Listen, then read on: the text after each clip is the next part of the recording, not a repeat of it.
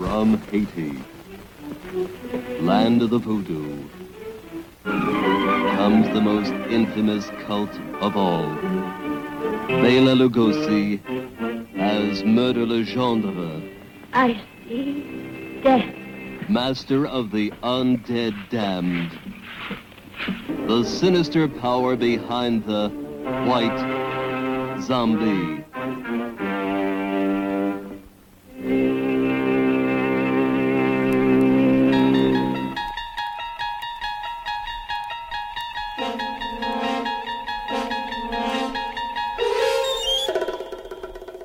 Strefa Mroku to podcast o legendarnym serialu telewizyjnym. To relacja ze wszystkich odcinków oryginalnej serii prowadzonej przez Roda Serlinga.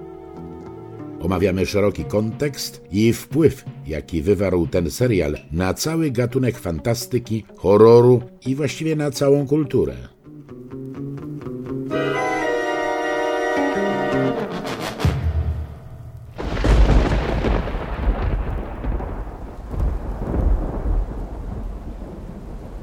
Witam Cię, Rafale. Witam Cię, Jacku, witam wszystkich słuchaczy podcastu Strefa Mroku. To przedłużony Halloween nasz. Już się gubię, Rafale, kiedy pójdzie ten epizod naszego podcastu, bo nagraliśmy, już możemy powiedzieć, kilka epizodów halloweenowych. Sprzedajemy je słuchaczom, tak jak zapowiadaliśmy.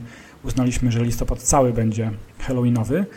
Bardzo się cieszę, że wracamy. Co prawda mieliśmy w planach coś innego, to chwilę przed włączeniem rekorderów rozmawialiśmy o tym, bo chcieliśmy omówić Fright Night, drugą część. Ja ją nawet zobaczyłem i jest dokładnie tak, jak powiedziałeś. To znaczy, tam jest wszystko to, co było w pierwszej części, tylko że jeszcze bardziej. To pamiętam, takie sformułowanie było twoje i ja się z tym zgadzam. Przyznaję, że w związku z moją pracą, bo przeszliśmy zupełnie na online w Polsce, więc tak odkładałem ten moment, kiedy wspólnie mieliśmy się umówić na Fright Night 2 i stało się tak, że nam się zupełnie ta część zlała z tą pierwszą częścią i pomyślałem sobie, cholera, nie wiem, czy jest w ogóle sens nagrywać, bo mało mam do powiedzenia, musiałbym jeszcze raz ten film oglądać.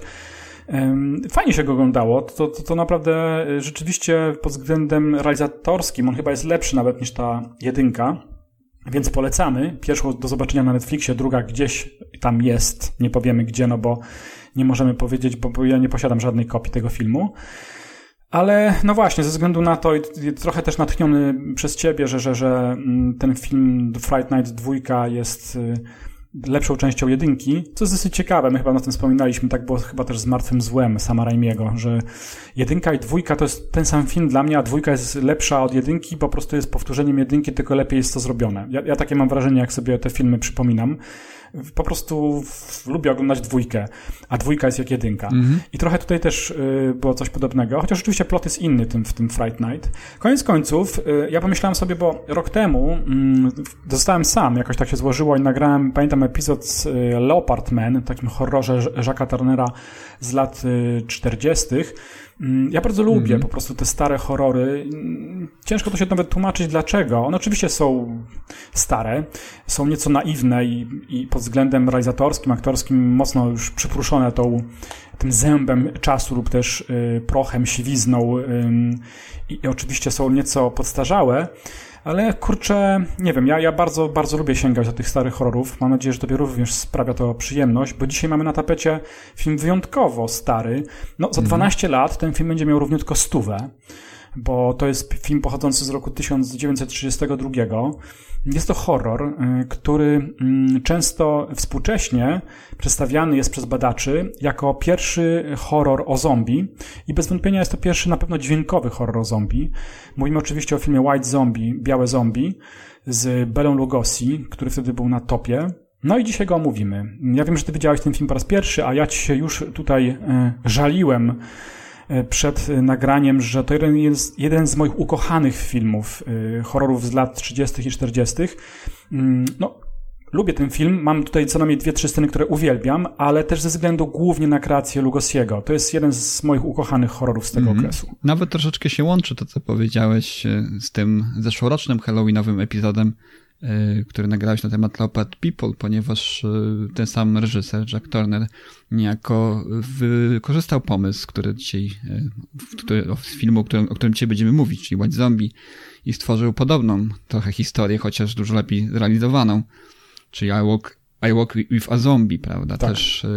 Też dotyczącym tego mitu karaibskiego zombie, tego no dzisiaj to już nie mówi się klasycznego, ale wtedy w okresie, kiedy te filmy powstawały, to był klasyczny zombie. To były te legendy, które i mity, i też straszne opowieści, które budziły grozę w ludziach, prawda? Tak wówczas postrzegano zombie, tak się pojawiło zombie w literaturze wówczas też. No i tutaj White Zombie jest pierwszym filmem, który portretuje na ekranie te istoty. I to jest też ciekawy czas, prawda, dla horroru, bo tutaj badacze przywołują ten czas, rok 31, rok 32, bardzo blisko ze sobą związane, dużo filmów powstało w tym okresie, jako rok zero dla horroru, prawda, bo przecież 31 rok Dracula na ekranie, prawda, no nie po raz pierwszy, ale Dracula na ekranie, zaraz potem Frankenstein, czyli kolejny już dzisiaj kultowy potwór, prawda, na ekranie, zombie, no i mumia całkiem, już niedługo, prawda, więc to jest ten rok zero dla horroru. No dzisiaj po raz pierwszy ja widziałem po raz pierwszy White Zombie i po raz pierwszy zmierzyłem się z tym mitem, już teraz w XX wieku tak spopularyzowanym przez oczywiście filmy Romero i zombie, no mięsożerne, rozpadające się, tak. Kanibale zombie, prawda? Tutaj mamy troszeczkę inne zombie i teraz pierwsze pytanie, które ja sobie postawiłem oglądając ten film i zaskakując się przy tym nieźle, że stwierdziłem, że to jest niezwykle świeże, kiedy się to dzisiaj ogląda. Ponieważ bardzo rzadko się teraz wraca do tego motywu zombie właśnie z Haiti karaibskiego, ożywieńca, trupa będącego pod władzą jakiegoś potężnego szamana, prawda, czarnoksiężnika, który wydaje mu rozkazy, prawda. No nie ma tego w kinie w tej chwili. Kino, wydaje się, wracało gdzieś tam w latach 80. do tego mitu, później też to kino eksploatacji też mocno dążyło te tematy. Natomiast no, w tym kinie mainstreamowym horrorze tego elementu nie ma i dla mnie to było całkiem ciekawe, całkiem interesujące i też ożywcze, jeżeli chodzi o gatunek kina zombie. A mówimy tu o filmie, który to kino niejako zapoczątkował. Także to jest ciekawy paradoks tutaj w tej sytuacji. Fajnie, ciekawie zacząłeś opowiadać o genezie i wydaje mi się, że też zanim zaczniemy, bo tak jak powiedziałem, ten film ma wszelkie wady, oczywiście filmu prawie sprzed 100 lat. Ma też wady, które opierają się na tym, że jest to film nierobiony przez duże studio filmowe. To jest bardzo ciekawe, że wspomniałeś o eksploatacji i tutaj możemy śmiało o tym powiedzieć, bo to jest tożsame z kinem eksploatacji, tym tańszym, kiedy mamy przedsięwzięcie low budget, czyli niskobudżetowe, które najczęściej opierało się na bardzo szybkiej realizacji filmu. Przypomnę tutaj White Zombie powstał w 11 dni, więc naprawdę ekspresowo. Dodatkowo jeszcze, co jest ciekawe w przypadku tego filmu, mamy tutaj do czynienia z takim przedsięwzięciem rodzinnym, co też jest bardzo tożsame też z kinem eksploatacji. Tutaj mamy dwóch braci, Victor i Edward Halpern. Jeden z nich jest producentem, drugi jest reżyserem i to po prostu rzeczywiście jest nieco chałupnicza robota na poły amatorska, a film ważny i dla mnie tym bardziej tego typu, perełki, które może nieco są porysowane, zabrudzone, a może nie mają takiego pięknego blasku jak te perły właśnie filmowe, chociażby ze stajni MGM, tym bardziej dla mnie są przyjemne w odbiorze, właśnie z tego względu, że możemy zobaczyć coś tak nieoczywistego. Wspomniałeś o Drakuli, to rzeczywiście jest pochód potworów w studio Universal i bardzo dużo ludzi, widzów, którzy interesują się horrorem, trudno się im dziwić, właśnie znają te filmy, albo z oryginałów Universalu, albo z kolejnych odsłon, które przecież były lansowane też przez kolejne 100 lat w różnych odsłonach, zarówno w studiu Hammer, czy współcześnie przez już duże studia i tak dalej, i tak dalej. Tutaj natomiast mam do czynienia z filmem, który jest przede wszystkim o wiele mniej znany, nawet niż takie filmy o zombie spod znaku George'a Romero, a wydaje mi się, i dzisiaj mam nadzieję, że wspólnie nam się uda to wykazać, że jest godny ten film uwagi. Warto go zobaczyć, a my dzisiaj poświęcimy trochę czasu, żeby go omówić, no bo uważam, że po prostu zasługuje na to. Mówiąc o tym schodzeniu coraz niżej, to może warto przypomnieć rzeczywiście, co się działo w tych latach 30. i dlaczego ten film wygląda tak, jak wygląda, albo może inaczej, jaka jest geneza w ogóle tego filmu. Otóż lata 30., początek lat 30. to jest wynik tego, co działo się po roku 29, czyli ogromnej recesji związanej z kryzysem gospodarczym. Wszystkie gałęzi gospodarcze amerykańskie dotknął ten kryzys, również oczywiście Hollywood. No i Hollywood zaczęło w latach 30. szukać swojego miejsca. Zaczęto zwyczajnie ponownie rewidować sprawy dotyczące budżetów i studia filmowe, widząc jakie koszty i jakie mogą takie duże projekty filmowe nieść za sobą zagrożenia, postanowili realizować filmy tańsze, a przede wszystkim, licząc na czysty eskapizm, produkować filmy, które miałyby trafiać do publiczności, które by się tej publiczności podobały i niejako na zasadzie jakiegoś takiego katarzis ta publiczność przez te 1,5 godziny w kinie zapominałaby o tym, co spotykało tych ludzi na zewnątrz. Co było wynikiem tego kryzysu, to wszyscy wiemy. Chociażby warto poczytać, nie wiem, Grona gniewu Johna Steinbecka. Ludzie tracili pracę, był głód w Stanach Zjednoczonych. To jest bardzo ciekawe. Ciężko w ogóle dzisiaj to przyjmować, rozumieć, ale tak rzeczywiście było. Mnożyły się chociażby samobójstwa.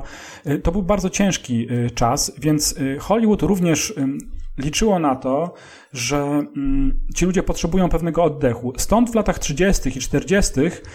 tak naprawdę aż do zakończenia II wojny światowej jest wybuch wszelakich filmów rozrywkowych, różnych gatunków filmowych, bo to nie tylko horror, ale mówimy również o komedii, mówimy o westernie i mówimy o musicalach. No i takie studia bardzo szybko podzieliły swoje możliwości. MGM znane było z tego, że ma najwięcej kasy, w związku z tym produkowało się tam kino, komedie, ale takie naprawdę wystawne komedie połączone z musicalami. W ogóle te studia, które zrzeszone były w takiej nieformalnej grupie Big Five, czyli największej piątce studiów filmowych, one produkowały ciągle filmy największe. MGM w 1939 roku wyprodukował przecież Czarnoksiężnika z Krainy Oz oraz Przeminęło z wiatrem. Wielkie filmy w Technicolorze, jeden to musical dla dzieciaków, drugi to wielka epopeja filmowa, znana przecież wszystkim. Potem było Little Tree, czyli Mała Trójka i do tej Małej Trójki między innymi zaliczało się studio, oprócz RKO i United Artists, zaliczało się również studio Universal, Carla LaMeya Jr., On był szefem tego studia i to właśnie studio Universal postawiło na horrory, na tanie horrory. Z początkiem lat 30. zaczynają realizować, praktycznie wypluwa z siebie to studio, nawet nie co roku, tylko czasami 2 razy w roku powstają filmy. Tak jak też zauważyłeś, mamy na walentynki w lutym roku 31 premierę Drakuli, a pod koniec tego roku wychodzi Frankenstein. 2 wielkie horrory ze skrojonymi budżetami, z nieco słabszą i mniej znaną wtedy obsadą, ale wtedy te filmy zarabiały pieniądze. No i w końcu mamy tą najniższą półkę, bo schodzę coraz niżej. Tutaj nie ma odpowiednika polskiego, to się nazywa Poverty Row, czyli naprawdę takie studia biedackie, można powiedzieć. I między innymi tam skupione są takie studia, które mnie zawsze śmieszą swoimi nazwami, bo one zazwyczaj próbowały być, te nazwy były bardziej poważne niż te filmy, które oni produkowali. Na przykład właśnie International American Studio albo Monogram Pictures. No i właśnie bracia Victor Halperin i Edward Halperin byli właścicielami takiego małego studia filmowego, które wyprodukowało White Zombie. Oczywiście, że White Zombie to jest pokłosie zapatrzenia się Halperinów w studio Universal. Bardzo ciekawe jest to, że im się udało ściągnąć gwiazdora studia Universal do tego filmu, czyli Bela Lugosiego, który jeszcze wtedy był na topie, to znaczy jemu potem gorzej się wiodło już w latach 40., ale wtedy w 1932 roku bez wątpienia to był topów, jeśli chodzi o aktora grającego w horrorach. Nazywany był wtedy Rudolfem Valentino horroru, więc coś to znaczy. I Lugosi zaraz po sukcesie Drakuli, gdzie zagrał magnetyzującego wzrokiem księcia, bardziej nie księcia, tylko czarnego, mrocznego wampira, przenosi się na chwilę do studia właśnie braci Halperin i tutaj wciela się w złowrogiego takiego mistrza voodoo, który będzie tutaj próbował knuć. Bez wątpienia jest to 100% sadysta. Jest co najmniej jedna scena, która moim zdaniem wyjawia naprawdę dosyć nieoczekiwane, jak w latach 30. elementy sadyzmu.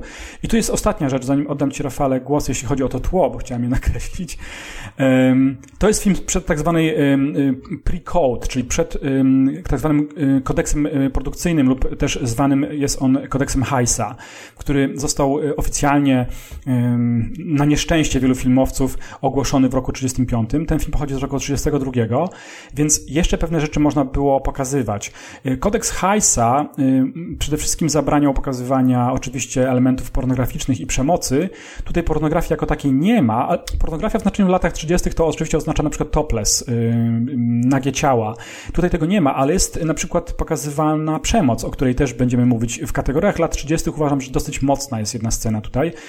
Oraz na przykład kodeks Heisa zabraniał pokazywania narzędzia zbrodni. Tu jest też taka scena, kiedy jedna z naszych bohaterek trzyma w zaciśniętej pięści przecież sztylet, prawda? I zasada się na swojego kochanka, są zbliżenia jego szyi i tak dalej, i tak dalej. Więc ten film jeszcze uległ tym zakusom cenzorskim i dzięki temu jest też tak mocny w znaczeniu właśnie kina lat 30. I to jest tyle, co miałem do powiedzenia. Przepraszam, że wszedłem w taki ton belferski, ale ja zawsze tak mam, jak mówię o filmach, które naprawdę sprawiają mi ogromną radość, że mogę trochę o nich opowiedzieć, bo strasznie się jaram tym, że to właśnie są takie troszkę niechciane, potworki gdzieś tam pod kamieniami siedzące, a nad tymi kamieniami właśnie chodzą takie wielkie potwory jak Dracula czy Frankenstein, a mnie się wydaje, że ten film zasługuje na to, żeby właśnie trochę powiedzieć o nim więcej. I tyle ode mnie na razie. Oczywiście film był reklamowany jako ten, w którym występuje Bela Dracula Lugosi, tak? Był reklamowany na plakatach, to jest też ciekawe. Też pokazuje nam Hollywood w miejscu, w którym było zupełnie innym niż jest dzisiaj. No dzisiaj coś takiego by nie przeszło, chociażby ze względów prawnych, prawda, że jedno studio reklamuje postacią z innego studia, prawda, swój film. To jest niespotykane wtedy. I jest to też kuriozalne, prawda, że już do aktora raptem po roku, prawda, od premiery tego filmu przylgnęła taka łatka, prawda, Bela Dracula Lugosi. To jest interesujące. Zresztą tutaj twórcy studio miało całkiem nowoczesne plany, jeżeli chodzi o promocję tego filmu, prawda? Były też zwiastuny, były też takie plany, nie wiem, czy one weszły w życie, ale żeby w trakcie, czy przed seansami tego filmu, przed niektórymi kinami chodziły właśnie postaci przebrane za zombie, prawda, i zapraszały ludzi na seans. Nie wiem, czy to kiedykolwiek weszło. Wiem, że coś takiego pojawiło się tutaj w planach. Studio wysyłało wytyczne do kin, które emitowały właśnie ten film. Co można by było zrobić, żeby ten film rozpropagować? Jeszcze poza tym oczywiście nazwiskiem samego Beli Lugosiego. Więc to jest ciekawe. To jest nowa era kina, prawda? Jak powiedziałem wcześniej, Rok Zero, obok właśnie Drakuli, obok Frankensteina, to są imiona, które się zapisały, prawda? Potwory bardzo charakterystyczne. To jeszcze ten taki masa zombie, prawda? Które też weszło do kina wtedy, więc tutaj ja nie powiedziałbym, że pod kamieniami, prawda? Te filmiki gdzieś przemykają. Może filmy są mniej znane. No wiadomo, że jednak Romero przyćmił wszystko, prawda, w swoim czasie. Natomiast tutaj łączy też z Romero to co nadmieniłeś, to kodeks Heisa, który się raptem już miał pojawić, jeszcze nie, ale już był prawie, że chyba był nawet spisany, gotowy już chyba w 1930, nie wiem, czy wszedł w życie w tym okresie. Pozwolił tutaj twórcom jeszcze przemycić pewne rzeczy i tutaj też również badacze współcześni doszukują się pewnych elementów jakiegoś komentarza społecznego, czym również film George'a Romeo jest dzisiaj etykietowany, prawda, że to też był jakiś komentarz do rzeczywistości. Mówisz o wielkim kryzysie. No tutaj też pojawia się kilka dość dosadnych takich podtekstów, które wskazują na to, że może gdzieś tam twórcy chcieli, a może im się przez przypadek udało tego typu elementy w swoim filmie zawrzeć. Chociażby wątek, w którym bohater grany przez Bela Lugosiego mówi, że zombie, prawda, ożywieńcy, żywe trupy pod jego władzą pracują i nie martwią się o nadgodziny, prawda? Mogą pracować bez przerwy na plantacji. Tutaj oferuje swojemu wspólnikowi, na pewnym etapie jest to jeszcze wspólnik, oferuje tutaj Murder Legendre, fantastyczne imię w ogóle, wymyślone dla tego antagonisty, oferuje Charlesowi Beaumontowi swoją drogą. Charles Beaumont to drugi z negatywnych bohaterów, właściciel plantacji, który ma niecne plany wobec młodej pary, która przybywa na jego plantację. Oferuje pracowników na plantację, no to ten mówi, nie, a ja tylko potrzebuję jednej rzeczy od ciebie, prawda? No i właśnie wówczas padają te słowa o tych właśnie pracownikach, którzy mogą pracować bez przerwy i nie potrzebują w zasadzie żadnego wynagrodzenia, ani też pracodawcy nie obchodzi płacenie im nadgodzin. Też masa innych podtekstów. Wspomniałeś o seksie, wspomniałeś o przemocy. Te rzeczy tu są. Te rzeczy tu są i to jest takie nawet, powiedziałbym, na tamten okres schodzenie do granicy dobrego smaku, prawda? Bo mamy tutaj podteksty odnoszące się chociażby do nekrofilii, prawda? Podteksty odnoszące się do gwałtu. Bardzo silny też głos, jeżeli chodzi dzisiaj, prawda?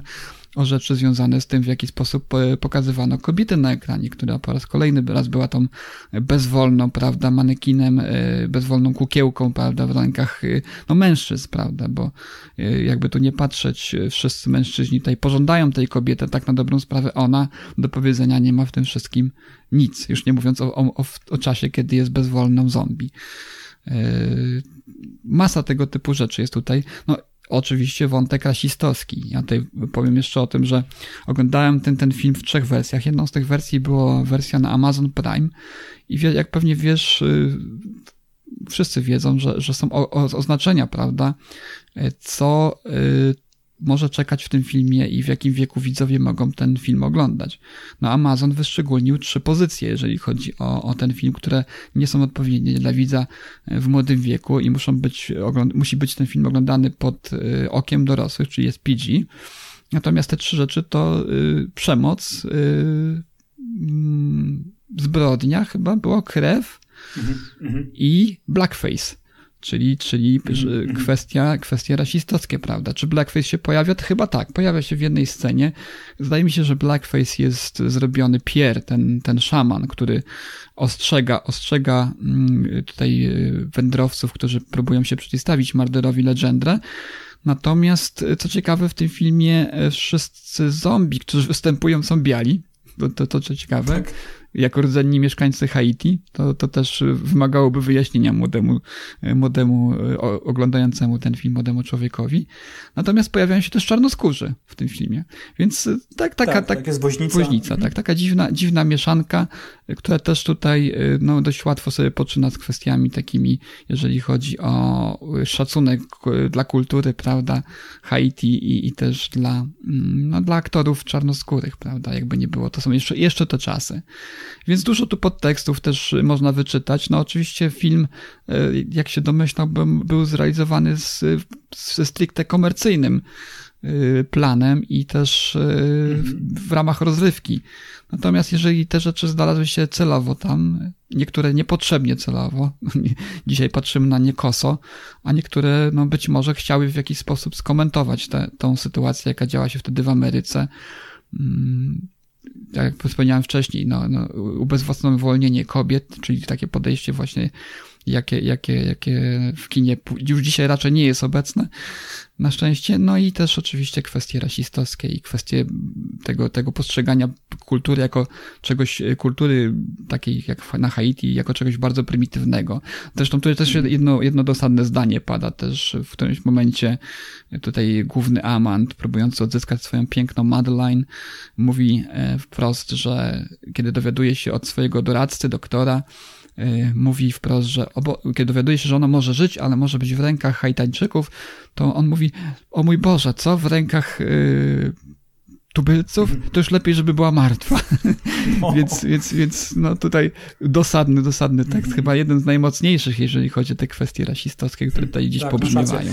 Zacznę od początku. Bardzo fajną zwróciłeś uwagę na ten wymiar społeczny, kiedy właśnie postać grana przez Lugosiego, czyli Murder Legendary, mówi o tym, że zombie spełniają u niego funkcje robotników. I to dosyć ciekawie łączy się z tym też, o czym wcześniej powiedziałeś o samym Romero. Ja widziałem wywiad z Romero, w który on krytykował film White Zombie, mówiąc, że to jest wizja zombie, która go nie przekonuje, bo zombie nie są po to, żeby wynosić śmieci za nas. I zombie są po to, żeby nas zjadać. I to jest ta wizja oczywiście Romero i ta zmiana ogromna, jaką zaprezentował Romero.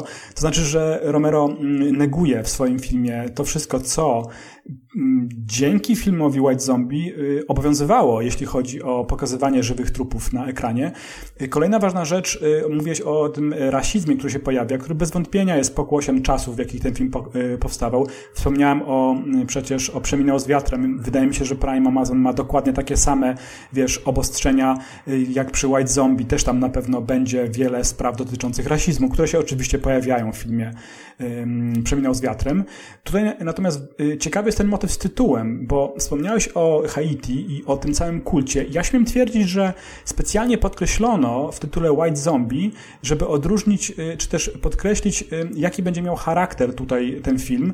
To ludzie musieli kojarzyć, że voodoo, że Haiti związane jest z tym zombie tematem, natomiast tutaj bracia Halperin podkreślają, że to jest białe zombie, że wiesz, o co chodzi, że to być może będzie dotyczyło voodoo, będzie dotyczyło Haiti, ale jednak tematem głównym będzie białe zombie, albo nawet w liczbie mnogiej białe zombie, bo sam już powiedziałeś przecież, że Murder Legendary ma pod sobą zombiaków, którzy są biali. Tam jest też taki jeden fragment, kiedy on ich przedstawia, pamiętasz, na cmentarzu.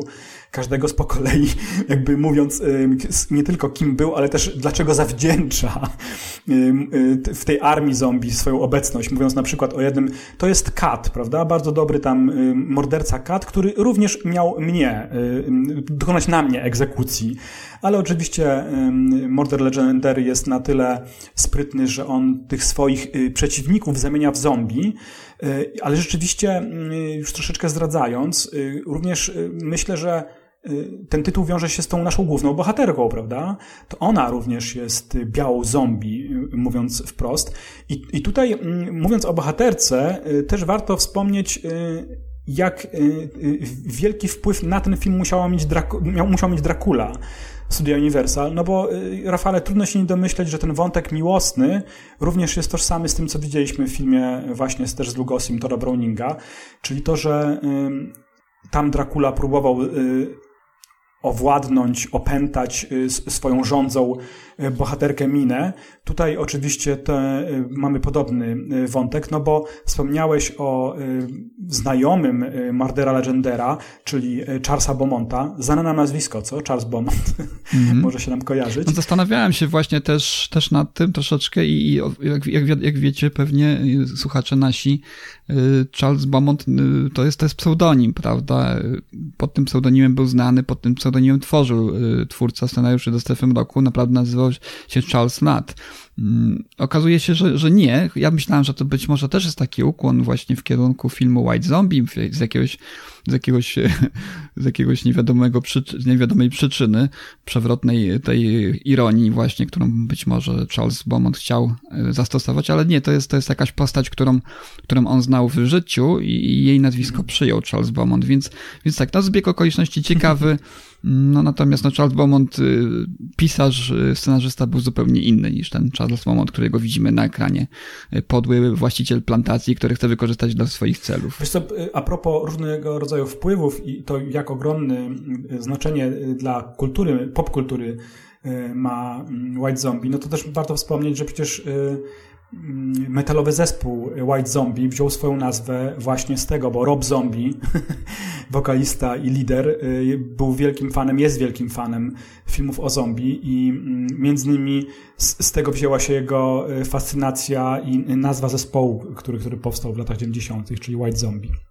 Streśmy szybciutko tą fabułę, przynajmniej nakreślmy ją, żeby potem można było się jeszcze zatrzymać na jakichś fragmentach. Rzeczywiście mamy tutaj parę kochanków młodych, którzy odbywają rodzaj takiej podróży poślubnej. Zaproszeni są przez swojego znajomego Charlesa Beaumonta na jego plantację. On jest bogaczem, Charles Beaumont.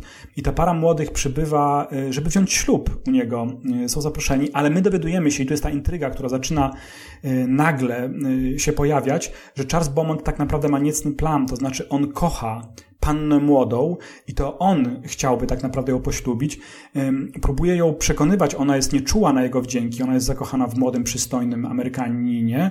W związku z tym te wszystkie jego próby zdobycia jej serca ona odrzuca, ale Charles Beaumont, który, jak mówię, jest bogaczem, ma również innego kumpla, którym jest Murder Legendary i on ma plantację. Niezbyt chyba lubiany w okolicy człowiek. To jest złowieszcza postać. On wygląda jak taki lider jakiegoś kultu właśnie, to jest prawda zresztą, takiego kultu jakiegoś czarnej magii. Gra go oczywiście Bela Lugosi. Jeśli znacie Lugosiego z Drakuli, to tu się możecie mocno zdziwić, bo on bardzo zmienił poprzez charakteryzację swoją aparycję. Ja bardzo lubię to, jak Lugosi tutaj wygląda. Ma brudkę taką kozią, ma wąsiki i ma taki jednobrew połączony oraz tak ostro ściętą grzywkę na taką strzałkę nad czołem. Warto wspomnieć, że sam Lugosi to był facet wysoki, bo mierzył ponad 1,80 m wzrostu, więc on tutaj w wielu tych scenach wypada fenomenalnie w zestawieniu z innymi aktorami. No i ten Murder Legendary okazuje się, mówiąc też wprost, właśnie mistrzem voodoo i ma pod swoją pieczą zombiaków, którzy to zombiaki pracują w jego fabryce trzciny i on oferuje pewien układ Beaumontowi, to znaczy mówi, że on jest w stanie zdobyć dla niego młodą pannę, oczywiście używając swojej magii, voodoo. Tak się złożyło, że Murder Legendary spotkał państwo młodych, którzy jechali na początku filmu taką karotą do tej posiadłości Beaumonta i on zatrzymał wóz, przyglądał się parze młodych swoim diabelczym wzrokiem i uśmieszkiem i zerwał z szyi panny młodej szal. To też jest scena niezła, bo on prawie ją tam dusi. No może nie dusi, ale ją przydusza, prawda? Bo woźnica, mężczyzna, który jest narzeczonym panny młodej, daje znak, żeby woźnica ruszał. My widzimy, że Murder Legendary trzyma szal, który się tak pod wpływem wiatru unosił poza tą karotę i następuje zwykłe wydarzenie, powiedzmy z natury fizycznej, że ten szal się zaciska na szyi młodej panny, na szczęście puszcza, ale Murder Legendary zdobywa właśnie gadżet, zdobywa pewną rzecz, która jest własnością młodej panny, co pozwala mu oczywiście wykorzystać to przy tworzeniu lalki voodoo.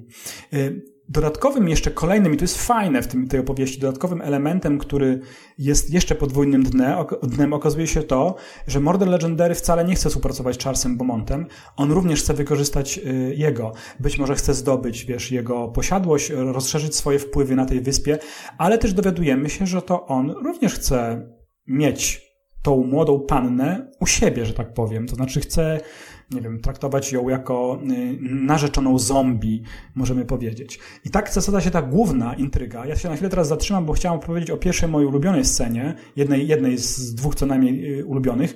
To jest ten fragment właśnie w tej fabryce Murdera Legendara, kiedy się pojawia Charles Beaumont, żeby z nim paktować. I my widzimy, on jest prowadzony przez zombiaka, Charles Beaumont, widzimy właśnie, jak w tym tartaku pracują zombiaki. One dostarczają do takiego ogromnego drewnianego młyna, takiego siekającego trzcinę cukrową właśnie te rośliny i widzimy w tym momencie, jak jeden z zombiaków wpada do środka i zostaje przemielony. To przemielenie nie jest dosłowne, ale jednak ten dźwięk, który tam się pojawia, na pewno zwróćcie Rafale uwagę, jest dosyć straszliwy. I ta scena jest naprawdę moim zdaniem mocna. Ten zombiak wpada tam przypadkowo, prawda? On się tak potyka, jak to zombiaki i razem z tym koszem, z tą trzciną cukrową, a te zombiaki, co ważne dla naszych słuchaczy, którzy nie widzieli filmu, nie przestają mielić. I to jest straszne, że tym swoim takim wolnym rytmem my, widzowie, jesteśmy świadomi, że oni mielą również ciało tego zombiaka, która stanie się jakąś miazgą wkrótce.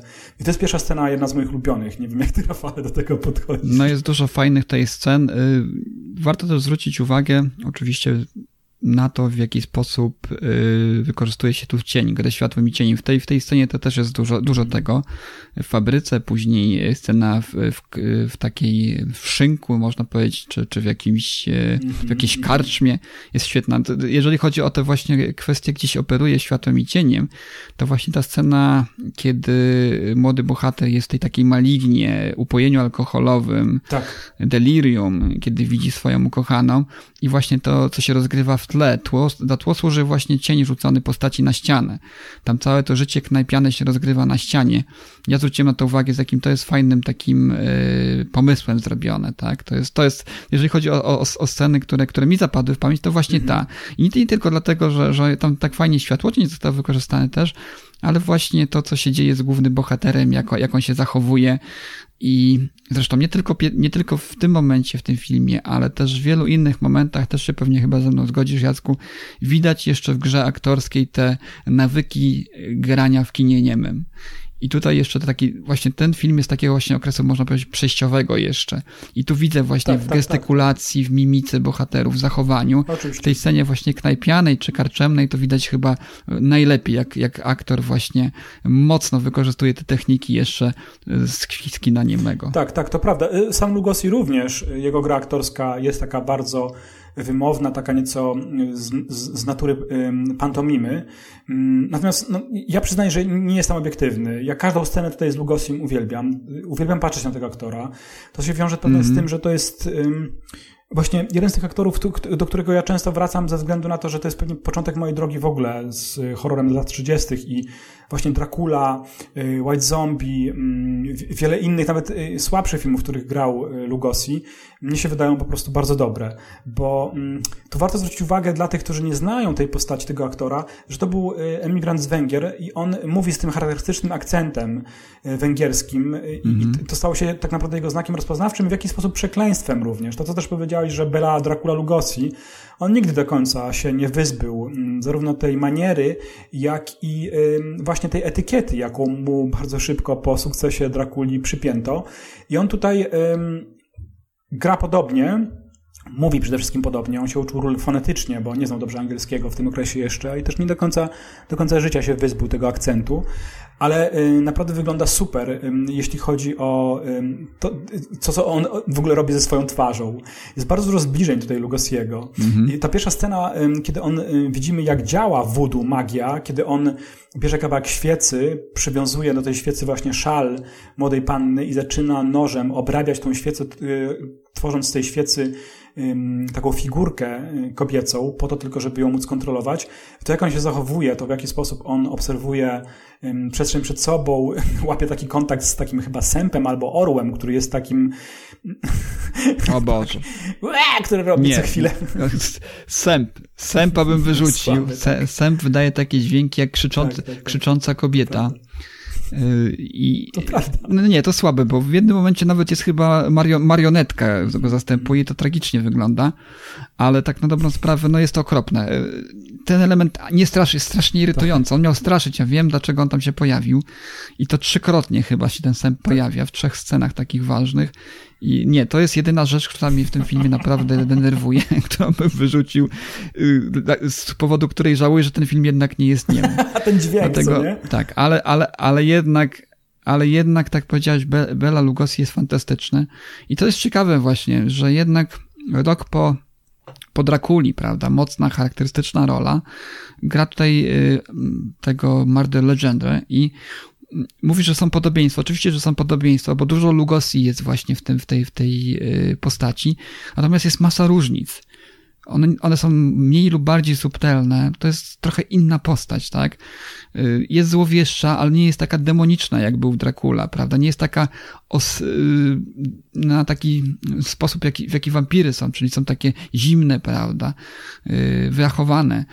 Tutaj akurat Legendre jest pełen pasji, on ma swoje plany, on się chełpi tym, prawda, co on robi, prawda? Jest człowiekiem z krwi i kości, oczywiście przesiąknięty złem, ale jednak jest zupełnie inną postacią i zastanawiałem się troszeczkę nad tym, że raptem jeden film ugruntował tak mocno pozycję tego aktora i zrobił z niego Drakulę, tak? Zrobił z niego Belę Drakulę Lugosiego, kiedy już, no, można powiedzieć, w następnym filmie zagrał inną postać zupełnie. I nawet dzisiaj ci, którzy będą oglądali ten film, na pewno dostrzegą te różnice. Ja widzę oczywiście podobieństwa, nie da się tego ukryć, natomiast jest to zupełnie inna postać moim zdaniem. I to ciekawe, że jednak mimo tego ogromnego sukcesu White Zombie, finansowego, komercyjnego, to jednak Lugosi pozostał Drakulą. To jest ciekawy ten ewenement, moim zdaniem. No tak, bo wiesz, ja mówię, tak się rozpływam oczywiście w zachwytach nad Lugosim jako aktorem, ale umówmy się, to jest aktor charakterystyczny. I to nie jest, on nigdy nie wyszedł poza ten gatunek, nawet jak grywał pod koniec życia u Ed Wooda, no to po prostu był dalej jakimś demiurgiem, duchem, ale zawsze to było z kategorii, czy też szalonym naukowcem oczywiście, bardzo często Lugosi grał szalonych naukowców również, natomiast no nigdy nie wyszedł poza ten swój entourage, ten który stworzył w latach 30. On jest bardzo komiksową postacią na ekranie, ale mnie to bawi. Na jakimś poziomie oczywiście widzę tutaj dużo wad w kreowaniu tych postaci przez Lugosiego, bo to zawsze są podobne postaci, zazwyczaj antagonistów w 99%. Natomiast mnie to bawi właśnie na poziomie takim, jak się czyta komiksy, że to wszystko jest nieco sztampowe. No, nasza panna młoda umiera. Znaczy, to jest dosyć ciekawe, bo ona wpada w rodzaj takiej nie wiem, takiego omdlenia, bo oczywiście jest pod wpływem hipnozy wielkiego księcia voodoo granego przez Lugosiego. Wszyscy myślą, że ona umarła i zostaje złożona do grobu. I to jest ten pierwszy element, o którym mówiliśmy wcześniej, Rafale, to znaczy ta nekromancja, która zaczyna się tu powoli ujawniać. Coś, co dzisiaj może nie jest szokujące, ale musimy pamiętać o tym, że mamy 32 rok, no i ludzie nie są przyzwyczajeni do różnych takich rzeczy, że pokazywane są chociażby groby od środka, prawda? Czyli grobowce, bo tutaj taki przecież się też element pojawia. Jest ta scena zaraz potem, o której ty mówiłeś, czyli kochanek, niedoszły pan młody, wpada w taki ciąg alkoholowy i ucieka się do knajp i tam po prostu zatapia swój smutek w alkoholu. Natomiast Charles Beaumont przejeżdża się do zamku Mordera Legendera i tam adoruje swoją pannę młodą, no bo zombiaki wyciągają z grobu, też jest taka scena, niosą trumnę, jak z Królewnej Śnieżki, niosą trumnę do zamku Legendera i tam ona zostaje na nowo ożywiona i zachowuje się jak zombie. To znaczy, ma oczy jakby była pod wpływem hipnozy i wykonuje jak lalka pewne czynności. Ona pięknie gra na fortepianie na przykład, ale nie jest zdolna do tego, żeby zachowywać się, nie wiem, inaczej niż tylko taka chodzący manekin. Jest całkowicie pod kontrolą samego Lugosiego, czyli Mordera Legendera. I tu się taki wątek pojawia, wiesz, bo oto Charles Beaumont ma to ciało, prawda? Jak też powiedziałeś w domyśle, ta perwersja tutaj występuje, on może zrobić z nią co chce, z tą dziewczyną. Tam jest taka scena, kiedy on jej nakłada na przykład na szyję przy odsłoniętym dekolcie, nakłada jej taki naszyjnik. Więc wszystko jest okej, ale to jest taka trochę dla samego Beaumonta, który jest złą postacią, nie tak przeżartą złem jak sam Legendary, ale dla niego to nie jest to szczęście, jakiego on chciał. On naiwnie wierzył, że jego ta zombie dziewczyna, kiedy ją Legendary przemieni, będzie nie tylko jemu podatna, ale przede wszystkim będzie w nim zakochana i będzie sobą, a ona tutaj jest po prostu manekinem. I tu przychodzi mi do głowy inna rzecz. Na pewno pamiętasz, Rafale, my często się odnosimy do spuścizny wielkiego amerykańskiego pisarza Stephena Kinga. Po prostu Cmentarz dla zwierząt mi się przypomniał, gdzie powracający z zagrobu z cmentarza zwierząt, czy to koty, czy to dzieci, nie do końca odpowiadali temu, jak bliscy ich zapamiętali. I tu mam taki podobne jakieś połączenie. Bez wątpienia King, który jest przecież pożeraczem wszelkiego rodzaju horrorów, widział pewnie White Zombie nie raz. I być może również to jest takie skojarzenie, gdzieś tam może z tyłu głowy mu się pojawiło, kiedy on planował swój film, książkę Cmentarz dla zwierząt. Takie miałem tutaj skojarzenie. Tak to wygląda. Chciałbym powiedzieć szybko o mojej ulubionej scenie kolejnej. Jest taki fragment, kiedy dowiadujemy się, że Mordor Legendary wcale nie chce układać się z Beaumontem. On go chyba zresztą nudzi, Beaumont. Widzimy, że Legendary jest nie tylko wyniosłym, pewnym siebie socjopatą, ale po prostu on się nie potrafi zatrzymać i w pewnym momencie postanawia również zająć się samym Charlesem Beaumontem i z niego również stworzyć zombiaka. Podaje mu truciznę, która jest w alkoholu. On nie pije dużo tego alkoholu. Domyśla się Beaumont, że tam jest trucizna i zaczyna na naszych oczach umierać, siedząc przy takim stole w domu, w takiej ogromnej sali Legendera. A Legendary, i to jest ta scena, o której chcę opowiedzieć, jest dla mnie naprawdę, Rafale, mówię z perspektywy XXI wieku, widza, jest straszna. Widzimy Charlesa Beaumonta, którego trawi trucizna, on się słania, dziwna jakaś deformacja następuje jakby tak na jego twarzy, jakby mu wszystko zaczynało mięśnie po prostu przestawać pracować. Naprzeciwko niego siada Mordor Legendary, bierze świecę i zaczyna sztyletem rzeźbić postać Beaumonta, wiedząc, że po prostu on zamieniony zostaje w zombie i mówi do niego, że jeszcze nigdy nie tworzył zombiaka z człowieka, który jest tego świadomy. I to dla niego jest bardzo ciekawe doświadczenie. Mówi do umierającego Beaumonta i Beaumont próbuje coś powiedzieć i on go chwyta za dłoń, poklepuje go po tej dłoni, Legendary, i mówi: przykro mi, ale straciłaś już możliwość mówienia, więc no, nie będziesz w stanie się komunikować ze mną, i dalej wraca do tego rzeźbienia tej figurki. Czy ta scena nie jest, kurczę, Rafale, tak dziwnie perwersyjna, ta tortura? Ja czegoś takiego nie widziałem w filmie lat 30, naprawdę. No jest to na pewno jest to ciekawa scena, rzeczywiście mocna, też zwróciłem na to uwagę. Rzeczywiście dużo się tam dzieje. Charles Beaumont jest już taki, znaczy tam w ogóle jest fajnie się to zaczyna od tego momentu, kiedy Charles Beaumont zdaje sobie sprawę, że został otruty. Widzimy niezbyt dyskretny ruch. Ja nie wiem, czy ten służący Silver się nazywa swoją drogą. Czy on już był pod wpływem Murdera Legendy, czy jeszcze nie, bo służący widzi, co on robi. Służący widzi, co on robi, że tam jest taki gest ręką, nie ostrzega swojego pana, bo Charles Beaumont to jest jego pan. To jest zaskakujące, ale chyba nie był pod wpływem, bo później też przychodzi drużyna zombich, prawda, i wrzuca Silvera, też dość mocna scena, świadomego tego, co się z nim dzieje, wrzuca Silvera do takiego odpływu wodnego, który tam chyba odprowadza nieczystości, chyba odprowadzania z tego zamku, tak, zdaje się. Tak. Bym się jeszcze na chwileczkę, skoro jesteśmy przy drużynie zombie, bym się zatrzymał jeszcze przy nich, bo oni są straszni. Rzeczywiście dobrano takie osoby i takie ucharakteryzowano, że one w niczym nie ustępują tym zombie, które widzimy u Romero w Nocy Żywych Trupów, moim zdaniem. Naprawdę te twarze są demoniczne, są straszne, są tak ucharakteryzowane i budzą grozę. Także to akurat wydaje mi się, że gdzieś ta spuścizna przedostała się do współczesnego wizerunku zombie. Oczywiście już nie do tego, który całkiem się rozpada, prawda, w tych nowoczesnych filmach krwistych, pełnych przemocy, tylko właśnie tego właśnie wizerunku zombie, który widzimy u Romero, prawda, bo to też nie są do końca takie trupy, jakie mamy współcześnie, jeżeli chodzi o kino zombie, tak? Więc tutaj akurat mnie przerażały te postaci, zwłaszcza jedna, ten o którym wspomniałeś, że to był Kat, prawda? To jest szczególnie On jest straszny, wysoki, olbrzymi, wytrzeszczone oczy, wyszczerzone zęby. Naprawdę straszna postać, jeżeli chodzi o to. Z tą postacią związana jest jeszcze jedna rzecz, która jest moim zdaniem też ewenementem, jeśli mówimy o kinie lat 30. Na pewno pamiętasz scenę bliskiej finałowi już filmu, kiedy trawiony gorączką kochanek naszej panny młodej, broniąc się przed zombiakami, zaczyna do nich strzelać i widzimy, że on właśnie strzela do tego zombiaka, którego opisałeś, i widzimy taki wykwit po prostu śladu tego pocisku na jego brzuchu. To mi się wydaje w ogóle ewenementem. Myśmy swego czasu mówili, pamiętasz, o westernie, tak. Nie? Że nawet western w latach 50. Ogólnie kino tego okresu to tylko się chwytał się bohater za pierś lub ewentualnie za inną część ciała, którą padł postrzał. I tak, tutaj widać to właśnie unaocznia nam, że to są żywe trupy, prawda?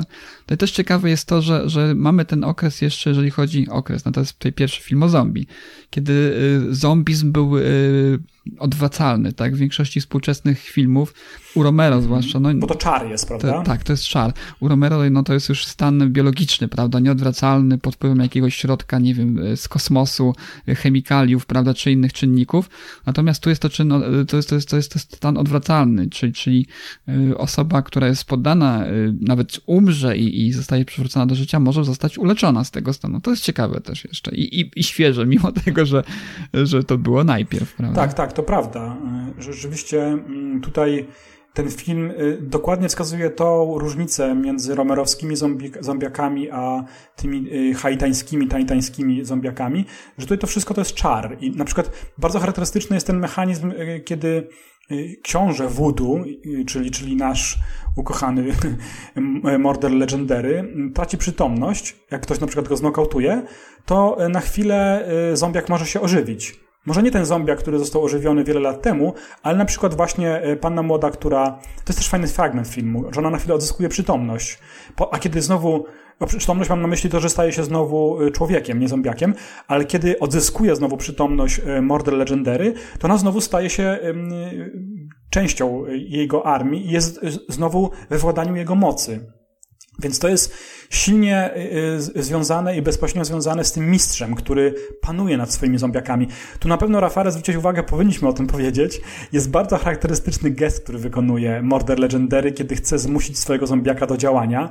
Widzimy zbliżenia jego dłoni, które się na sobie tak zaciskają. Tam również pojawia się taki sygnet na palcu jednej dłoni morder Legendera. Nie wiem, czy to ma jakieś znaczenie, ten sygnet, ale sam gest na pewno ma.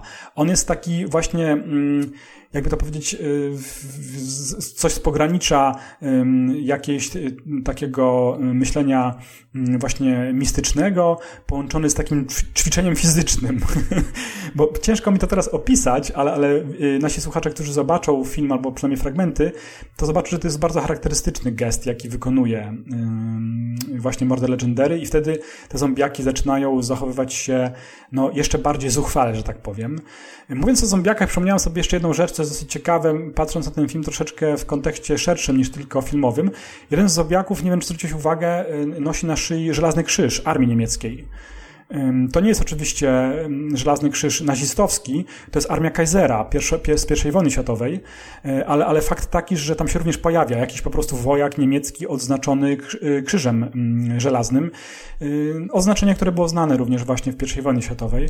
A mówiąc już o tym, to też jak swego czasu wyczytałem, że ten film, ten horror w nazistowskich Niemczech został dopuszczony do dystrybucji. Jeden z jako pierwszych, jeśli nie pierwszy w ogóle horror, który władze nazistowskie dopuściły do dystrybucji na terenie III Rzeszy. Nie wiem, nigdy nie wciągałem się głębiej w to, dlaczego tak się stało i dlaczego akurat ten film, a inne nie. Może ze względu na ten żelazny krzyż, nie mam zielonego pojęcia, ale tak wyczytałem, że White Zombie był dopuszczony przez właśnie, co tu dużo mówić, przez Goebbelsa, który był przecież mistrzem propagandy i on zawiodował kinematografią niemiecką w latach 30. Był dopuszczony do dystrybucji w III Rzeszy. Taka dziwna informacja. Cóż, może już nawet współcześni dostrzegli w nim pewien podtekst, bo tu też element sprowadzenia, prawda, tak, do roli podludzi, prawda, niektórych. Może się z tego powodu spodobał, może jakiś taki wydźwięk miał. Możemy się tylko domyślać, prawda? Może po prostu spodobał się Goebbelsowi, przecież też był tylko człowiekiem, tak? Chociaż wiele złego zrobił, był człowiekiem, mogło mu się po prostu spodobać to, tak? Co teraz mówimy, ale tak, mogło tak być. Wiemy to przy tym wszystkim, kim był ten człowiek, to on rzeczywiście lubił oglądać filmy, miał dobre oko do kina, i tutaj to potwierdza. Oczywiście mówimy to w jednym wielkim nawiasie, nie wiemy, czy tak było, ale fakt jest taki, że White Zombie był w Niemczech dystrybuowany. Idziemy do końca, zdradzamy, Rafale, jak ten film się kończy. Kończy się szczęśliwie na pewno, chociaż dosyć jest też zaskakujący ten fragment końcowy, moim zdaniem. On ma wszelkie wady, również to, co się dzieje po stronie inscenizacji, ma wszelkie wady kina lat 30., bo to bieganie po scenie, bo to przecież jest dekoracja filmowa, wygląda dosyć blado, ale jeśli chodzi o budowanie tego całego napięcia, to moim zdaniem nie jest źle. Nawet patrząc, jak ja sobie przypominam takie filmy jak Dracula czy Frankenstein, te filmy mają taką wadę, o której ty wspomniałeś na samym początku. Nie wiem, czy to było chwilę przed tym, zanim zaczęliśmy nagrywać, czy już w trakcie, bo się pogubiłem, że te filmy są krótkie. I rzeczywiście jest takie wrażenie, patrząc okiem współczesnego widza, że zarówno White Zombie, jak i właśnie te horrory z lat 30. i 40. amerykańskie inne, one nagle tak się urywają. Po prostu ten finał jest tam mocno tak przyspieszony. I tutaj też coś takiego następuje. Chociaż moim zdaniem nawarstwienie tych wszystkich elementów pod sam koniec, jakbyśmy mieli szukać znaczenia, jest bardzo fajne, bo przecież widzimy, że pod koniec nasz bohater, ten, który miał poślubić ukochaną, on razem z doktorem, tak jak w Drakuli, prawda, tam był Van Helsing, robią taką dwuosobową ekipę, która ma misję, żeby odzyskać dziewczynę, ale ciekawe jest to, że on dostaje w pewnym momencie gorączki, prawda, pada, właśnie już nie jest pod wpływem alkoholu, ale jest po prostu taki rozedrgany ze względu na to, że zachorował. I to jest bardzo fajne, bo on jest Amerykaninem, zjawił się w Haiti, i oczywiście, że może mieć jakąś tropikalną chorobę i to, że on jest chory, to, że on się tak słania po tym pałacu mordera Legendera, próbując uratować swoją ukochaną i w końcu wpada omdlony, traci przytomność, a nad nim staje jego ukochana jako zombie ze sztyletem, moim zdaniem jest bardzo fajnym pomysłem na to, żeby to wszystko zbudować. Dodatkowo jeszcze Charles Beaumont będzie również miał tutaj na końcu coś do powiedzenia. Resztkami sił jeszcze on bardzo dużo tutaj namiesza pod koniec tego filmu, w finale właśnie. I to mi się bardzo podoba. Przy całej jakby moim krytycyzmie co do tego, że to może na ekranie nie wygląda tak super, jak to opisuje, to jednak wydaje mi się, że sam pomysł na tą intrygę końcową nie jest taki zły. Oczywiście również pojawia się Sęp, który też leci w przepaść na końcu. No i co? Nie wiem, czy będziemy do końca zdradzać, może zostawmy to, jeśli chodzi o to, co się tam dzieje na samym końcu. Powiedzmy może jakie są wrażenia. Ja bardzo jestem ciekawy, Rafale, żebyś jeszcze okiem widza właśnie współczesnego, osoby, która pierwsza ten film widziała, jak ty byś ustawiał White Zombie? Jak ty widzisz białe zombie w kategoriach właśnie wszelakich? Zarówno badacza, podcastera, widza. Co ty sądzisz o tym filmie? Przede wszystkim chciałbym najpierw od tego negatywu zacząć. To już nie będzie o Sępie. Sępa już mamy odhaczonego. Natomiast plot fabularny tutaj troszeczkę kuleje, przynajmniej ten początek, bo bardzo pretekstowa fabuła, która gdzieś tam próbuje kopiować z Drakuli i to troszeczkę niezręcznie wychodzi tutaj, ponieważ na pewno próbowałeś to też kiedyś analizować. Poznają tego Charlesa Beaumonta przez przypadek. Zdaje się, że Madeleine go poznaje gdzieś tam. Mężczyzna zupełnie obcy zaprasza ich do siebie. Mało tego, oferuje im, że jeszcze zorganizuje im ślub. Pierwszy raz poznany człowiek i lecą do niego na Haiti. Być może było to atrakcyjne z punktu widzenia młodych Amerykanów. Natomiast jest to wszystko takie troszeczkę grubą nicią szyte. I tu bym właśnie się dopatrywał tego największego minusu tego filmu, że ten początek, ten zaczątek akcji troszeczkę taki jest naiwny i troszeczkę taki głupiutki, prawda? Gdyby to rozpatrywać tak z punktu widzenia sensu i jakiegoś takiego konkretniejszego plotu. Natomiast tak, co do całej reszty, muszę przyznać, że to był przyjemny seans. Pewnie już nasi słuchacze się przyzwyczaili do tego, że o najstraszliwszych horrorach mówimy, że przyjemnie się oglądało, ale tacy już jesteśmy trochę pokręceni. Naprawdę, tak jak wspomniałem na samym początku, jest to naprawdę ożywcze takie spojrzenie na kino zombie. Ja bym sobie życzył, żeby współcześnie dużo więcej tego typu kina powstawało. Zdaje się, że troszeczkę tam w jednym sezonie było American Horror Story tych wątków, właśnie które się tam działy w Luizjanie i tak dalej, w Nowym Orleanie. To gdzieś tam były te elementy właśnie tego zombizmu z Haiti. Natomiast w kinie takim mainstreamowym, wysokobudżetowym trochę tego brakuje. Nie wiem, czy to jest mało atrakcyjne, ale wydaje mi się, że gdyby ktoś się w końcu pokusił nawet o remake White Zombie, to czemu nie? Można by było to w kinie obejrzeć. Tu jest, dzisiaj możemy się cieszyć tym klasykiem, tak jak powiedziałeś, troszeczkę przykrytym przez potwory Uniwersala, przez te najbardziej znane mumie, Drakulę, Frankensteina, ale też później bardzo, bardzo wiele razy kopiowany i też z różnym skutkiem. Powstał również chyba kontynuacja powstała, ale podobno nie tak dobra jak to. Ja nie widziałem jej jeszcze. Natomiast tu w tym filmie, jeżeli kupuje się wszystkie te właśnie horrory z lat 30., 40., późniejszych, ze wszelkimi takimi bolączkami, naleciałościami tego niskiego budżetu, bo tutaj scenografia, wspomnę chociażby ten zamek, prawda, Legendre, który jest tak naprawdę na dobrą sprawę namalowanym chyba na płótnie płaskim i to wyraźnie rzuca się w oczy, zwłaszcza w tych odrestaurowanych kopiach, którą mi przesłałeś na Blu-rayu. To naprawdę widać, że to jest tak strasznie płaskie i jednowymiarowe. Jest to ładnie namalowane, natomiast widać, że to jest strasznie uboga scenografia. Plany bardzo wąskie. Nawet to, co my zwykle chwalimy, te studyjne elementy, które tutaj się pojawiają, to poza kilkoma właśnie takimi scenografiami są też bardzo, bardzo ubogie w szczegóły, bardzo ubogie w detal. Mi się podobał na przykład sarkofag, fajnie był zrobiony, ta trumna. Podobały mi się te elementy zamku, ale poza tym to jest bardzo, bardzo słabo tutaj pod tym względem. Ale powiedziałem, jeżeli kupujemy te wszystkie bolączki, że to jest kino niskobudżetowe, charakterystyczne, gatunkowe bardzo też, jak na tamten okres, to wydaje mi się, że można tutaj bez jakiegoś większego problemu obejrzeć, nawet się troszeczkę pobać, bo tak wspomniałem, są te elementy szokujące, tak jak ty zauważyłeś, ten element, kiedy Legendre patrzy na zwolna umierającego Beaumonta, jak i te charakterystyki takie typowe, straszne, jeżeli chodzi o widok, prawda, czyli zombie, które są no, moim zdaniem w niektórych momentach równie przerażające jak zombie Romero. Pewne też elementy fabuły, które też w jakiś sposób wyprzedzały swoją epokę, prawda? No, dużo rzeczy. Ja myślę, że tutaj spokojnie można postawić znak równości pomiędzy Draculą a Frankensteinem, który pierwszy Frankenstein to nie jest ten Frankenstein, na tą dobrą sprawę, który jest najlepszy, prawda?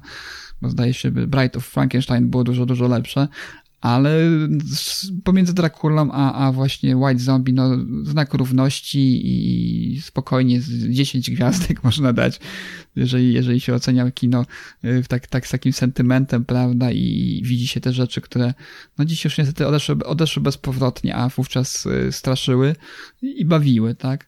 Także tak podsumowując, no fabuła pretekstowa, genialna jak zwykle Bela Lugosi.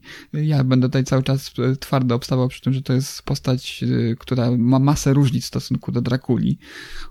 I tu nie chodzi mi tylko o gęste brwi,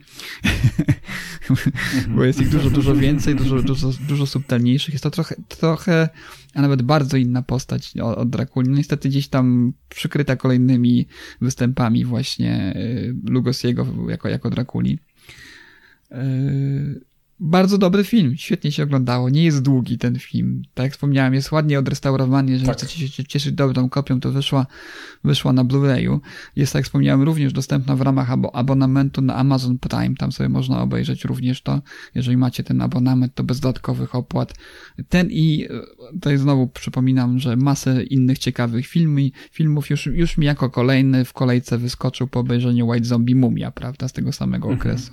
Więc jeżeli chcecie jeżeli chcecie sobie tutaj jakieś kino takie przypomnieć z tego okresu, to Amazon jest jak najbardziej dobrym miejscem ku temu. Jeżeli już macie abonament, jeżeli nie, no to moim zdaniem też warto, bo jest dużo klasyków, w tym właśnie White Zombie. I mi się oglądało bardzo, bardzo przyjemnie. Ja się cieszę, że wróciliśmy do tego filmu, że sięgnęliśmy do korzeni zombie, prawda? Jeżeli chodzi o historię zombie w kinie, to jest ten moment właśnie, ten start tych żywych trupów przez ekrany, które obserwujemy oczywiście na drodze ewolucji troszeczkę, który przeszło od tej pory do dziś, prawda? Do dziś zombie straszą, a wtedy to się właśnie zaczęło, 1932. Chciałem wspomnieć o tym, jak ten film został przyjęty, bo nie został przyjęty dobrze. To jest troszeczkę tak, jak ty zauważyłeś, prasa taka głównego nurtu, która zajmowała się kulturą w tym czasie, w latach 30., raczej nie zostawiła suchej nitki na tym filmie. Chociaż moim zdaniem też pisano bzdury o tym filmie.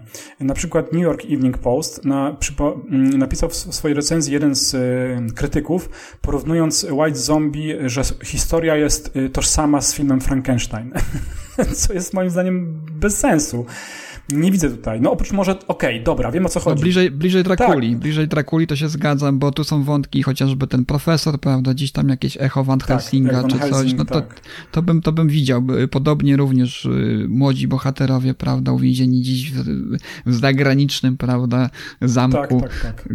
To i ekscentryczny oczywiście jakiś szlachetka, prawda, w jakimś stopniu można powiedzieć, że tym był właśnie Mardel Legendre w tym świecie, jakiś taki baron, prawda, parający się voodoo. No jest dużo podobieństw, na pewno nie do Frankensteina, to zdecydowanie. Myślę sobie, że może ten z New Yorkera, facet, który to pisał, albo kobieta, nie wiem, chodziło mu o nekromancję jako taką samą w sobie, wiesz? Może to była taka nowość wtedy, mówię o White Zombie, że tylko można było to przyrównać wtedy do Frankensteina, gdzie przecież wiemy, że też chodziło o wykopywanie ciał z grobów, więc może o to chodziło. Bardzo pobieżne spojrzenie z punktu widzenia, wiesz, współczesnych badaczy.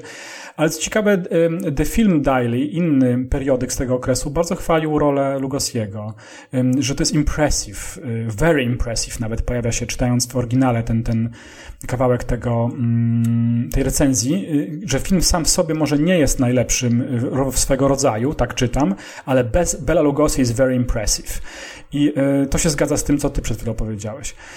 Ja tylko chciałem dorzucić do tych brwi, przypomniałem sobie to, co mi się strasznie podoba, kiedy Lugosi występuje na zewnątrz. Pierwszy raz, kiedy poznajemy Lugosiego, kiedy on zatrzymuje tą karotę, on jest w takim kapeluszu i to też jest super, ten gadżet. To jest taki ogromny kapelusz z dużym rondem, taki bardzo dziwny kapelusz i on też fantastycznie wygląda na głowie Lugosiego, więc to sobie teraz też przypomniałem, że bardzo, bardzo lubię te różne takie szczególiki, które budują nam tą postać. Sama charakteryzacja, to że on jest oczywiście nienagannie ubrany oraz to, że czasami pojawia się chociażby w takim kapeluszu, ma też taki płaszcz na sobie.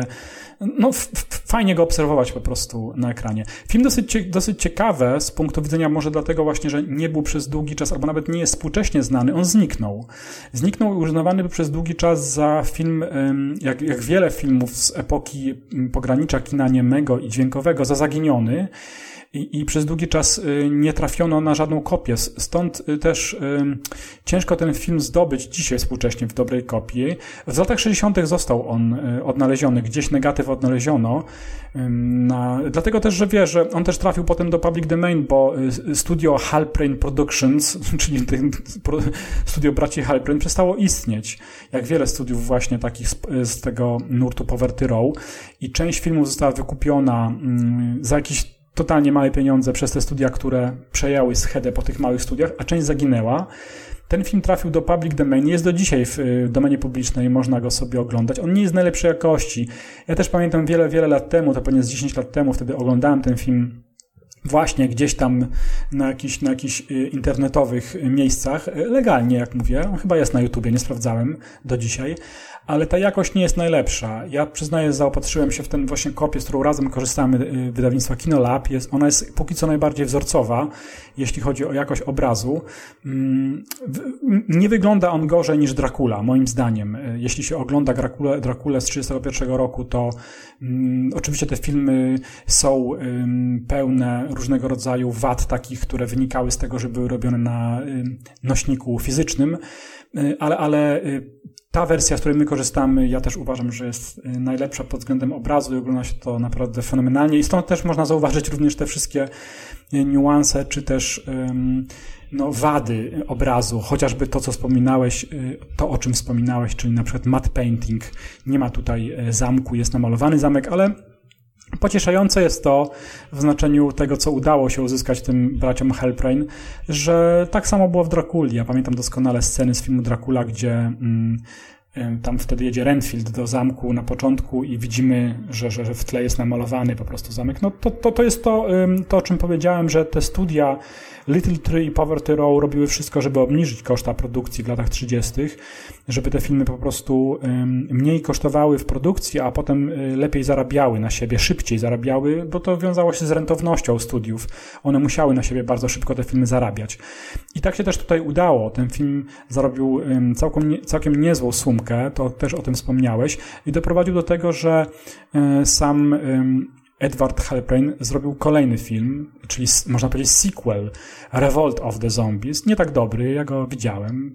No, dla ortodoksyjnych fanów może nie samego Wiktora Halprina, ale może filmów o zombie również warte zobaczenia, jako rodzaj takiego właśnie dopełnienia tego, co tutaj mieliśmy okazję zobaczyć. Ja też mówiłem Ci przed nagraniem i tutaj też to powtórzę dla naszych widzów, ja jestem perwersyjnie zakochany w tym filmie, to znaczy widzę jego wady, ale nie jestem w stanie oderwać od niego wzroku. Jest coś dziwnego, może w tej sztuczności, może właśnie w tym przerysowaniu pewnych elementów, łącznie jeśli chodzi o dekorację, czy też grę aktorską, która mi się niezwykle podoba. Ja jakoś po prostu bardzo lubię ten okres kina, lubię tą modę.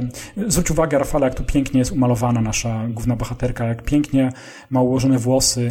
To jest taki retro do kwadratu. Rzeczywiście, jeśli chodzi o to, jak się nosiły damy w tamtym czasie, to jest coś, co pewnie można było zobaczyć, wiesz, na pokładzie chociażby Titanica, nie? Tak ludzie po prostu wtedy wyglądali. Ja bardzo lubię ten okres, taki, z jakiegoś takiego sentymentu patrzę na te filmy. I też pewnie widzę w tym filmie ogromny wysiłek, jaki trzeba było włożyć, żeby w ogóle coś takiego powstało. No bo w związku z tym, że była ta recesja, że był ciężki czas i zrobienie filmu fantastycznego, a taki film przecież takim filmem też jest White Zombie, fantastyczny w znaczeniu wydarzeń, które tu mają miejsce, no to wymagało ogromnego wysiłku. Ja to bardzo cenię w tych filmach i dlatego tak bardzo lubię White Zombie, ale też pewnie wiąże się to z tym, ja mam taką pewną obsesję po tym, jak zobaczyłem wiele lat temu te wszystkie filmy Universal, a naprawdę widziałem większość filmów Universalu, horrorów i to nie tylko takie filmy jak Dracula, ale na przykład Black Cat, albo takie jak Raven na przykład, Kruk też z Lugosim, czy Black Friday. To są filmy, gdzie grał Karloff i Lugosi. Wszystkich widziałem synów Frankensteina, widziałem córkę Drakuli, widziałem syna Drakuli również z Lonem Chaneyem Jr., widziałem Frankenstein spotyka wilkołaka. Więc kiedy się ogląda te filmy Universalu, to jest pewien przesyt tych potworów znanych, tych make-upów znanych, które się przecież pojawiają w każdym filmie. Jak Frankenstein, to wiadomo, że to musi być ta sama kwadratowa czaszka. Więc tym bardziej ja cieszę się, kiedy nagle trafiam na taki film jak White Zombie i widzę, że ktoś też potrafił. I dodatkowo jeszcze w mojej ocenie jest to ciekawe spojrzenie na horror, właśnie taki trochę inny niż tylko pod względem takich potworów, wiesz, jak Frankenstein, jak Dracula, wilkołak, mumia, niewidzialny człowiek i można by tak długo wymieniać. A tu jednak jest coś innego. No bo tym w cudzysłowie potworem jest tutaj Murder Legendary, a jego przedłużeniem tej potworności są zombie, plus no co najmniej te dwie sceny, które dla mnie w znaczeniu horroru robią ogromne wrażenie, czyli szatkowanie zombiaka w maszynie do robienia trzciny cukrowej i torturowanie samego Charlesa Beaumonta. Ja oglądałem, wiesz, jakby przygotowując się po raz kolejny, bo widziałem ten film chyba z 10 razy, ale chciałem jeszcze raz sobie przypomnieć ten film przed nagraniem i z wielką przyjemnością go oglądałem znowu. I powiem ci, że ta scena, no nie wiem, no ciągle robi na mnie wrażenie tej tortury przy tym stole. To jest tak strasznie dziwne, kiedy ten Beaumont wyciąga rękę, jest taki po prostu na granicy życia i śmierci i widząc to Murder Legendary śmieje się, klepie go po dłoni i mówi, nie potrafisz odpowiedzieć, no bo już nie jesteś zdolny. A wiesz co, dla mnie to jest bardzo ciekawe obserwować kogoś, kto zamienia się w trupa, bo nigdy nie miałem sposobności robić to na komuś, kto był tego świadomy. No wiesz, no po prostu naziol totalny, no. To jest totalny psychopata. I to jest straszna scena dla mnie. I tyle. Ja się zamykam. Tak. Czy coś jeszcze, Rafale? Na koniec chyba wszystko już, nie? Spotkałem się z krytyką właśnie, wspomniałeś właśnie o aktorce Madge Bellamy, która wciela się w Madeleine Short Parker, czyli tą naszą damę w opresji, że jej gra aktorska jest słaba, ale na dobrą sprawę ona tak dużo do pokazania nie ma. No tak. Ale tutaj takim dość śmieszny znalazłem przytyk pod jej adresem, z którym no, nie do końca się zgadzam, że ktoś miał po prostu problem z rozróżnieniem jej, kiedy ona gra zombie, a kiedy nie, bo jej spektrum po prostu umiejętności aktorskich jest tak wąskie, że trudno było się domyślić. No ja się z tym nie zgadzam. Faktycznie no, w tej roli, którą tu jej przypisano, z tej roli, której jej tu przypisano, wypada dobrze, aczkolwiek trzeba tutaj dodać, że te dwie postaci, Neil Parker i Madeleine Parker, no, są najsłabszymi postaciami moim zdaniem. No, John Haron ma jeszcze tam do zagrania troszeczkę w tym właśnie upojeniu alkoholowym, coś tam fajnego pokazuje. Natomiast no, za dużo im tutaj nie dano do pogrania. A jeszcze mi taka refleksja naszła, bo pewien utrwalony wizerunek właśnie wampira, jeżeli chodzi o klasykę, przeszedł właśnie dzięki roli Bela Lugosiego w Drakuli. Natomiast ten taki szpic, który ma Murder Legenda, takie zaczesanie na szpic w środku, prawda? To jest jeden z tych elementów, jaki się portretuje właśnie i w karykaturach, i w kreskówkach, i w jakichś, powiedzmy, filmach współcześnie Drakule. I Dracula oryginalny tego nie miał, ten który był właśnie ten. To właśnie przeniknęło niejako z filmu White Zombie, wydaje mi się, z tego tak co widzę, tak. Bo to jest charakterystyczne właśnie dla postaci Murdera Legenda, a nie dla hrabiego Drakuli granego przez Bela Lugosiego. To warto, żeby widzowie w przyszłości i nasi słuchacze zwrócili na to uwagę, że jednak coś tam się przydostało z White Zombie do popkultury, do tego po prostu wizerunku tej postaci demonicznej wampira. Wiesz co, sobie na koniec już taki szczegół jest, ale może dziwnie się łączący z tą sceną, o której mówiłem, gdzie jeden z bohaterów, ten młody pan młody, grany tutaj, jak się nazywał ten aktor, zaraz sprawdzę, bo on jest taki John Haron. To jest taki aktor, który, kurczę, niczym się nie wyróżnia. Takie postaci się pojawiały właśnie w horrorach, takich młodych, przystojnych Amerykanów, którzy próbują uratować damę w opałach, ale ja wspomniałem o tej scenie, kiedy on jest chory, kiedy biega po zamku w gorączce i wiesz, dziwna akcja, bo ja to sprawdziłem. John Haron zmarł bardzo młodo, w wieku 36 lat, na zapalenie opon mózgowych. dosyć straszne, nie? Upiorne, biorąc pod uwagę jak tutaj on również przez część filmu występuje, właśnie tak jakby rzeczywiście był trawiony jakąś gorączką. To oczywiście jest tutaj w tym filmie fikcja, ale faktem jest to, że John Harron umarł bardzo młodo, właśnie na zapalenie opon mózgowych. To jest trochę epitafium się tutaj pojawia wobec tego aktora, ale przyznaję już tak oddalając się trochę od tej tragedii, jaka dotknęła naszego pana młodego, to ja bardziej tu pamiętam i bardziej chwaliłbym, jeśli o grę aktorską chodzi, Roberta Frasera, który gra tutaj Beaumonta. On jest naprawdę niezły też. Jest coś dziwnego. Pomijając tą kwestię przy stole, ale fajna postać. Dobrze zagrana. Mnie się podoba. Tak, tu się zgadzam też faktycznie. Ma jasną motywację, prawda, dąży do tego, później oczywiście brzemię tego, co spowodował, troszeczkę mu ciąży. No dobrze napisana postać i fajnie zagrana postać. Tu się zgadzam w 100%. Nie mam żadnych zastrzeżeń. Super. No i to chyba wszystko. Wiesz co, mówimy tyle, ile trwa film, więc nieźle nam się to złożyło. Te filmy rzeczywiście były krótsze ze względu na ochronę budżety, ale podlegały oczywiście prawom tego, że to był film pełnometrażowy. Zdarzyło się też tak, ja nie sprawdziłem tego, ale jestem pewien, że White Zombie musiał lecieć na podwójnych pokazach, bo taka wtedy była też moda. Za cenę jednego biletu oglądało się 2 filmy, więc White Zombie też do sprawdzenia, w jakim double feature leciał, a podejrzewam, że z jakimś podobnym horrorem również może braci Halperin, być może właśnie z sequelem później razem puszczano w ramach podwójnych pokazów, do sprawdzenia, ale film trwa godzinę 9, więc poświęcenie tego czasu na pewno nie jest wielkim wyzwaniem dla was, nasi słuchacze, jeśli macie okazję i was trochę zachęciliśmy, żeby zobaczyć coś tak nietuzinkowego, dziwnego. To jest oczywiście z kategorii kina klasy B, nieco słabszego, ale jednak bardzo ważnego dla współczesnego horroru. Jeśli jesteście fanami Bely Lugosiego, to w ogóle nie mamy do czego zachęcać, bo w mojej ocenie to jest chyba jeden z 3 najlepszych filmów, w jakich grał Lugosi. W kategoriach oczywiście jego kreacji, w ten sposób powiedzmy, bo on w wielu kuriozalnych filmach wystąpił, już wspominałem przecież o Ed Woodzie, ale to jest bardzo dobry okres Lugosiego. On jako też mężczyzna tu dobrze wygląda. Jest tutaj już, jak ja dobrze liczę, koło 50, ale naprawdę wygląda fenomenalnie i ta postać wykreowana przez niego na ekranie wygląda bardzo dobrze, więc zachęcamy was. To jest taka nasza polecajka jeszcze halloweenowa, żebyście mogli zobaczyć kawałek klasyku i nie wiem, kiedyś jeśli ktoś będzie chciał opowiadać, czy jakieś, nie wiem, gry takiej prowadzonej z wyobraźnią mówił o zombie, to będziecie mogli zabłysnąć, bo tak, tutaj wszystko się zaczęło. W White Zombie mamy te zombie, które przez długi czas opanowały wyobraźnię widzów i były zombiakami, które ich zachowanie obowiązywało aż do roku 68, aż to wszystko przeciął George Romero, więc ten film z tego względu również warto zobaczyć. I to tyle chyba, Rafale, na dzisiaj. Trochę się postraszyliśmy dzisiaj w stylu retro. Tak, bardzo zachęcamy, tak jak Jacek wspomniał, jest dostępny w domenie publicznej, aczkolwiek polecamy lepsze wersje w każdym razie. Świetnie, że można takie rzeczy oglądać dzisiaj w dzisiejszych czasach. Fajnie, że się odnalazł ten film. Naprawdę byłaby to strata dla kina, gdyby zaginął na dobre. Prawdopodobnie nasza wiedza i nasze patrzenie na historię kina i zwłaszcza na historię kina zombie wyglądałaby dzisiaj inaczej, gdyby ten film nie został odnaleziony. Tak, dokładnie tak. Cieszymy się, że jest z nami White Zombie. Białe zombie z Bela Lugosi, braci Halperin.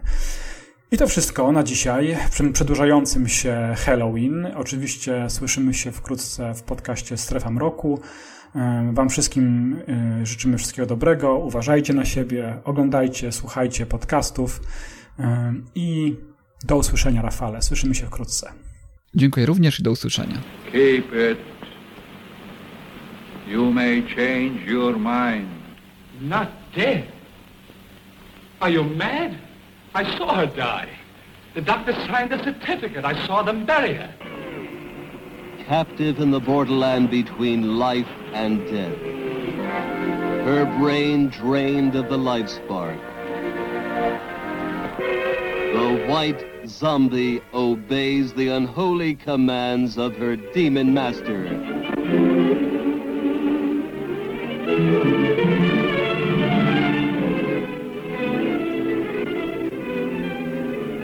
As mindless creatures carry out his cursed will, terror explodes in horror and heartquake. Zombie! Allez vite! Allez! never eyes so evil, never powers so potent, never magic so black, Bela Dracula Lugosi, as the master of the White Zombie.